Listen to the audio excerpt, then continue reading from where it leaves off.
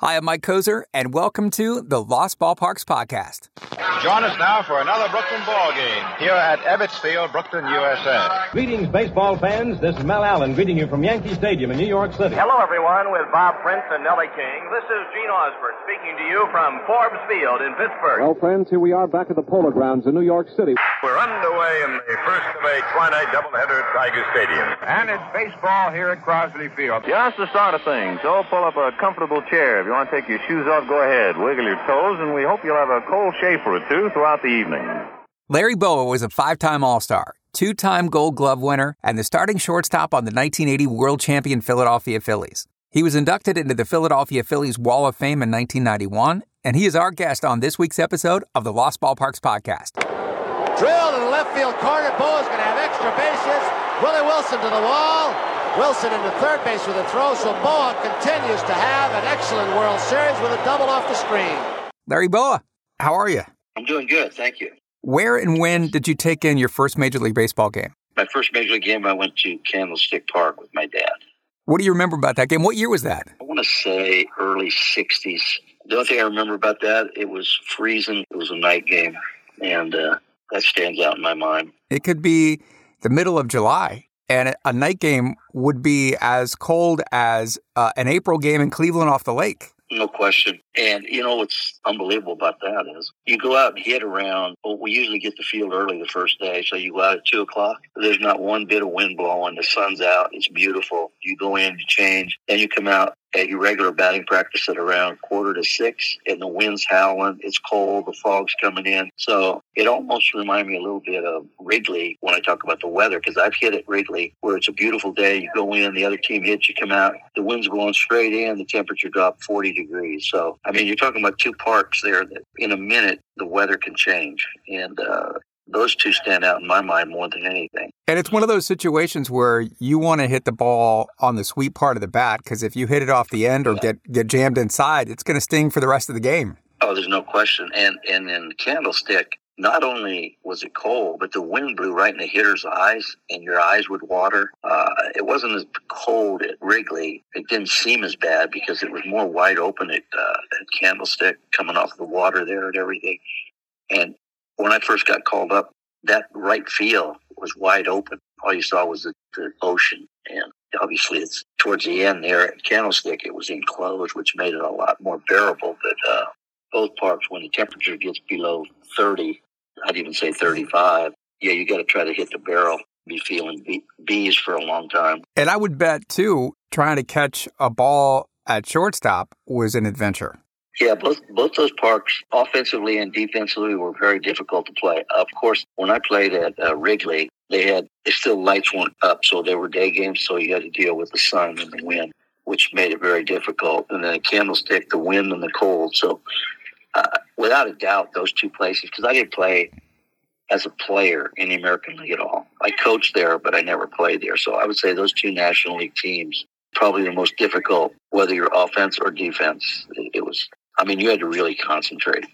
You know, and there were other games where in the same venue, it happened to be a nice night or a nice day. But when the weather turned, it was two difficult places to play. Yeah, listen, we talked to Sam McDowell recently, Sudden Sam McDowell, and he told me that when he pitched at Candlestick Park, he swore to me that he wore long underwear. Every day. I never went a day in Candlestick Park without my Long John hunting underwear underneath my baseball uniform, because you were freezing out there. Oh, I believe that. There's no question. I believe that. Because like you said, their summer is really November, December, January, and February. Right. And their winters is completely different. No, that does not shock me at all. I guarantee you I wore Long Johns. Is it true, by the way, Larry, that you didn't make your high school baseball team? Got cut 3 years in a row. Said I was too small. Then you get picked up by the local junior college. I played a summer league that year. After my senior year, they had a summer league in Sacramento, and the junior college coach would come out and scout. And he saw me play, and he said his name was Del Bandy, B-A-N-D-Y. He said, in fact, he's still living. He says, I'd like you to come out for my junior college team. I sort of laughed. I said, I couldn't even play high school. How am I going to come out? He says, I'll give you every opportunity to make that team. And I went out and I made an all-conference 2 years in a row, and then the Phillies signed me after my second year there. What happened between the time you were in high school getting cut and then junior college? I kept working it. My dad played professional baseball. He got as high as AAA, managed in the minor league, so he'd take me out every weekend. On the weekends, usually he was free because he worked 2 jobs during the week. But he was always there for me. We'd go out and take batting practice, take ground balls, talk about how to play the game. So my dad was probably a huge influence on me. He's the guy that told me, don't let one person tell you you're too small, especially in baseball. You don't have to be 6'3" and 220 pounds. So, with his encouragement and his availability to take me out and work with me, that has a lot to do with me getting to the big leagues. I shouldn't even say the big leagues, signing like a contract with a professional team. You signed for, I think, what was it, $2,000? $2,000, yep. When you get that contract, I mean, that's quite a journey in 3 years to go from not making your high school team to getting signed by the Phillies. Yeah, it is. And then I played A, AA, and AAA in 3 consecutive years. And when I signed, Eddie Bachman was a scout, and he signed a lot of guys. And his basic comment was, if you can't make it to the big leagues, which no one predicted I would make it. I was small. He said you could be a good organization guy, you can coach in the minor leagues or be a manager in the minor leagues. I was all in on that. As things unfolded, I'm a firm believer you got to be at the right place at the right time. And the first year in the big leagues, in 70, if the Phillies weren't in a rebuilding mode, I might not have ever played in the big leagues. They stuck with me because they were going with young guys. And, lo and behold, I had a manager that managed me in AA and AAA, so he knew what I could do. And he stayed with me. And so what year did you graduate from high school? I want to say 65. By 1970, April 9th, 1970, the Phillies are playing Ernie Banks and the Chicago Cubs at Connie Mack Stadium. Hi, everybody. It's Philadelphia Phillies baseball time. You collect the first 2 hits of your big league career. What do you remember about that day? Well, I remember the first game I didn't get any. Fergie Jenkins pitched. I went 0 for 4. The next day I played, and I got a couple of hits then. All I remember is the opening day, standing on the foul lines, and as you were just alluding to, thinking about all the disappointments, everybody saying you can't do this, and the fact that I was standing on the lines during the anthem, playing at Connie Mack Stadium. You get goosebumps up and down your spine, and, my mentality then was, man, if I could stay here for a week or 2 weeks, that'd be great. And, then once I was there a while, I said, if I can just stay here a half a year, and, everything sort of fell into place. But again, be in the right place at the right time, taking advantage of that. I started off very slow in April. I don't even know if I was hitting 200. And the manager called me and he says, listen, I was with you in AA and AAA. I know what you can do. I don't care if you ever get a hit. Now, this is a rookie manager talking to me, a rookie player. He says, I don't care if you get a good hit the rest of the year. You're my shortstop. Wow. And my reply to that was, man, if this guy's a rookie manager and he has that much confidence in me, I got to respond here. And it was Billy DeMars, who was a hitting coach. I mean, we hit every day. My hands bled. I hit so much. And, because the rap on me was he can field, he can run, he can throw, but he's never going to hit in the big leagues. But you worked your tail off. I worked unbelievable, not only during the season, but during the off season. And, to get 2,000 hits is something I look back on and go, wow. There's not a lot of guys that get 2,000 hits. No. The fact that through people that work with me, my dad, Billy DeMars, Frank Casey, I give those guys all the credit. That, they were willing to work during the wintertime with me. So it proves that hard work does pay off. I guarantee every kid that puts on a Philly uniform has more natural ability than I had. But do they have the stick-to-itiveness? Do they have the mental toughness? Do they have the ability to say, I don't care how many people say you can't, I'm going to do it? I don't know if they do. I tell my kids who are in high school, you have to be willing to do what others won't to have what others don't. There's no question. That's a great saying. 50 to 75 ground balls every day. I didn't have what you call the lights out natural ability. I knew that I had to do all the little things, play good defense, steal bases, put a ball in play on a hit and run, lay down a bunt.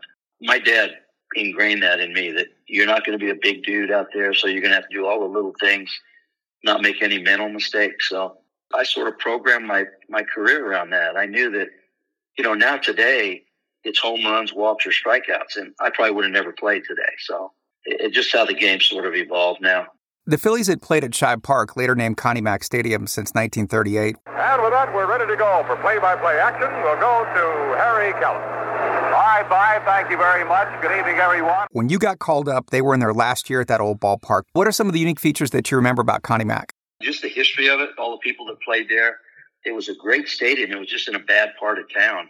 in Philly. And matter of fact, my first year, I was going to the park, and the guy that was working the gate, the security gate, he asked me what I was doing there, and I said, I'm a player. And he went, yeah, sure. So I had to show him my ID because he says, you're not a player. I said, yeah, I am. Yeah. So, but I mean, it just had all these nooks and crannies. It was big right center field. There was a big scoreboard there. There was a roof in left field. I used to watch Dick Allen take BP and hit balls way over that thing. I asked Dick Allen one time what he remembered about Connie Mack Stadium, and he just said the Coke sign, because the Coke sign was on the left field roof, and he routinely would hit home run balls over the Coke sign. Yeah, he would hit balls where if you didn't see it, you go, no way. I mean, he was that strong. He swung a 35-inch, 40-ounce bat. Stuff like that stands out in your mind. And facing guys like Fergie Jenkins. But I think the biggest thing was that I was able to, which, again, being in the right place, I was able to play the last game at Connie Mack. I played the first game at the Vet. I got the first hit at the Vet. Line drive, that's a hit off the bat of Larry Bowa. Staub cuts it off. Bowa's out at first base with a line single. Now the first hit. Veterans Stadium, and it goes justifiably to Larry Bowa. I managed the last game at the Vet. I managed the first game at the new spring training site here in Clearwater, Florida. And I managed the last game at the old spring training site in Clearwater, Florida. So that was unbelievable. In fact, Denny Doyle, who was the second baseman for me, and in spring training, I kept telling him, I said, I'm leading off. I'm going to get the first hit there. He goes, no, you're not. I'm going to get it. And I said, well, we'll see. And so I got the first hit there and the first stolen base there. One out on the first. Bowa breaking. Here's the throw by Bateman, and he is safe at second base with a stolen base. It was off Bill Stoneman and the Expos. So, those things you remember. The thing I remember about the Vet is I thought it was a palatial thing. It turns out that, at that time, they were all cookie-cutter stadiums. They were all the same. They were big stadiums. They weren't small where balls jump out. You have to hit them. And I keep telling Schmitty and Greg Lazinski, if you'd have played at Citizens Bank Park, there's no telling how many home runs you would have hit there. But I liked the Vet. It was right down in South Philly. The energy at that park was great every night, especially when we start winning in the mid-'70s and then the World Series in 80. Those things, those memories are etched in your mind forever. And to be able to say that you were part of that, it's pretty amazing. You made your first All-Star team in 1974 as a starter, by the way. The game was at Three Rivers in Pittsburgh. As you look around this infield tonight of the National League, you notice it's a very stumpy All-Star infield. Say at third, Bowa at short, Morgan at second, Garvey at first are all short players. What stands out to you about playing in that first All-Star game? Well, not only was it a great honor, but when you walk in there, you're sort of intimidated because those are all the names of guys that when you were in high school and junior college that you used to watch, and you go, all of a sudden you had to pinch yourself and say, this is unbelievable. I'm actually starting with all these future Hall of Fame players. Again, those are memories that they're lifetime memories. And, if you're writing a book and you say this guy's going to play in this All-Star game in 74, and these guys are going to be playing in this guy who didn't play high school, and got $2,000 to sign. I didn't get drafted either. That was the first year of their draft in 66. I didn't get drafted, so there was a whole lot of guys that got drafted. So, I mean, to say all that stuff and then play on the same team as those guys and not only play but start, it's one of those where you say, no way that happened in your career, all the stuff that we're talking about. And I'm very blessed. I mean, hey, I thank the Phillies to this day. I'm still working with them, and they gave me the opportunity to play, and I took advantage of it with a little luck along the way. I really want to talk to you about 1980. You're the starting shortstop on a Phillies team that just absolutely found a way day in and day out and did not ever quit. Absolute favorites, they were not. In fact, most of America's baseball writers picked the team to finish fourth. Steve Carlton, Tug McGraw, Bob Boone, Pete Rose, Schmidt, Luzinski, Bake McBride, Gary Maddox. Manny Trio. I mean, it was a team that it could beat you 1-0. It could beat you 9-8. It could run the bases with anybody. It had great defense. The defense was unbelievable. There was new spirit in the ranks, and Larry Bowa's ever-present determination was evidence of one very important thing. This was not a dying baseball team. And we come so close from 75 on. We kept playing the Big Red Machine and the Dodgers, two teams that are really good during that period of time. And whether it was a pitch, a hit, an umpire's, whatever it was, we just kept coming up short. And then finally in 80, after going through an unbelievable last week of the season, we had to go up to Montreal and win 2 out of 3 up there, which was very difficult to do. And then we played Houston. Every game was extra innings, with the exception of the first one. We beat Nolan Ryan. He didn't get the loss, but he had a lead going in that 7th inning. And his numbers with a lead in the 7th inning were off the charts. He would say, this game's over. Game 5 at the Astrodome, 8th inning, the Phillies are trailing 5-2, and you're facing Nolan Ryan. Bowa line drive, base hit, left center field. Larry leads off the Phillies' 8th with a single. Phillies' 6th hit off Ryan. Well, I remember in the dugout, Pete Rose was very optimistic all the time. Says, if you get on, we're going to win this game. And I'm going along with it. Pete's been around. I said, I'm getting on. And, people wonder why Nolan Ryan was left in that game so long. First of all, he was a horse. But if you analyze that inning, I swung at the first pitch and got a hit over short. Bob Boone hit a comebacker to the mound that went off Ryan's glove. There would have been a double play ball. So that's 2 pitches, 2 men on. Greg Gross comes up, lays down a perfect bunt base hit down the third base line. So in 3 pitches, we had the bases loaded and nobody out. And we ended up scoring 3 runs that inning, tied it up, and then eventually went on to win. What did you think of the Astrodome? Oh, you couldn't hear. That's the loudest I've ever been in any kind of venue ever, because it was enclosed. It was standing room only. It was a great series. The loud noise.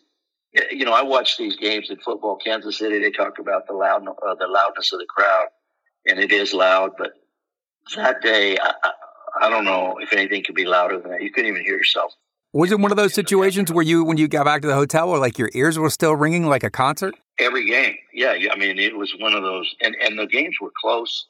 The intensity level was off the charts. And there were so many plays that happened that Pete Rose tried to score from further. He did score. He's out by 10 feet. He knocks Bochy over. The ball gets by him. That was a big run for us. Dick Ruthven, who was one of our big-time starting pitches, he had to come in and pitch in I don't know if that game went 11 or whatever it went. He pitched and he got the win. And so we had to open up the World Series with Bob Walk, who was a rookie. Of course, you want to open it up with Carlton. It didn't happen. But you bat .316 in those 5 games, and what is, I think many consider one of the great series of all time. As you said, 4 of the games go into extra innings, and then you go to face Kansas City, the Royals, in the World Series. For the first time in 60 years, 2 teams who have never won a World Series square off in baseball's October showcase. And going into the 1980, of baseball's 16 original teams, the Phillies were the last to have not won a World Championship. Right. And to be able to say you were the first ever team in Philly history to win a World Series, that's with you forever. They can win it 2 times, they can win it 5 times, but the team that wins it the first time, that's like... that's special. Very special. And I had a good series against Kansas City. I think I hit .370. Hey, listen, don't shortchange yourself. .375. And you know what? Game 1, you did it again. After trailing 4-0, you start a 5-run rally with a base knock. Bowa up the middle. That's going to go through for a base hit. There's the first hit of the game. The Phillies go on to win 7-6. Right. But the key to that thing is that opening game, we were down 3-0 like in the 2nd or 3rd inning. And I could steal bases on that team. I'm usually on my own unless Dallas put a hold sign on. And he put a hold sign on. And I knew I could steal this base off Dennis Leonard. And so I acted like I didn't see it. There he goes. There's a strike, the throw, safe. And I thought I had it easy. It was bang, bang, and I was safe. And then so Booney ended up driving me in. And then Dallas said, "Did you see the hold?" And I said, "No, I must have missed it." He said, "Well, if that guy calls you out, you might as well keep running." And I just shook my head. I said, "Yeah, I guess I would have kept running." But, little things like that. I didn't think we were dead because you're playing in a World Series, but I thought our energy level wasn't good because it was almost like, hey, man, you guys got by Houston. You can take a deep breath. And as it turned out, we needed that game because we won the first 2. They won the next 2 in Kansas City. Then we won the 3rd game in Kansas City. Then Carlton won the last game at the vet. So yes, Steve Carlton pitched great, wins 2 games in the series. Mike Schmidt wins MVP, although you could make a case for MVP too with hitting .375. Well, I was told that I had the MVP till Schmitty got a big double, I think in that last game at the vet. And Schmitty's a great player, no question. That would have been another feather in my cap. But the fact I didn't really care about that stuff. I just wanted to get a ring. Well, by the way, forget the batting .375, but you also turned a World Series record 7 double plays. Right, in a 6-game series, which, that's a lot to do with who my second baseman was, who was Manny Trio, and our pitching staff threw a lot of ground balls. So, again, a team effort. Like I said, for a guy that wasn't supposed to play in the big leagues and end up playing 16 years and make all-star teams, win Gold Gloves, hit 300. The only thing that mattered to me, and it's still, everyone could take everything away except for the World Series. At 11:29 p.m., October 21st, 1980, the ghosts of Phillies past are finally laid to rest. The team that couldn't win the big one has taken the ultimate, and the fans who never had a champion have a World Series winner. That's what I played for. I mean, I used to watch these guys celebrate, and I said, man, that'd be great if I could do that one time. Oh, man, I can't tell you how good I feel right now, Brian. Everybody said we couldn't win. They said, no, the Phillies aren't good enough. They don't have heart. They don't have character. We have all of the above, believe me. I personally thought we should have won a couple of those, but, I'm not going to get greedy and say, we should have beat the Dodgers the one game or the Reds, but it didn't happen. But I can't say that I actually did everything I wanted to do in a baseball. I see a lot of guys that I played with now, and they say, I wish I'd have done this or that. I can honestly tell you, I got the most out of my ability. I had one goal in mind, that was to win the World Series.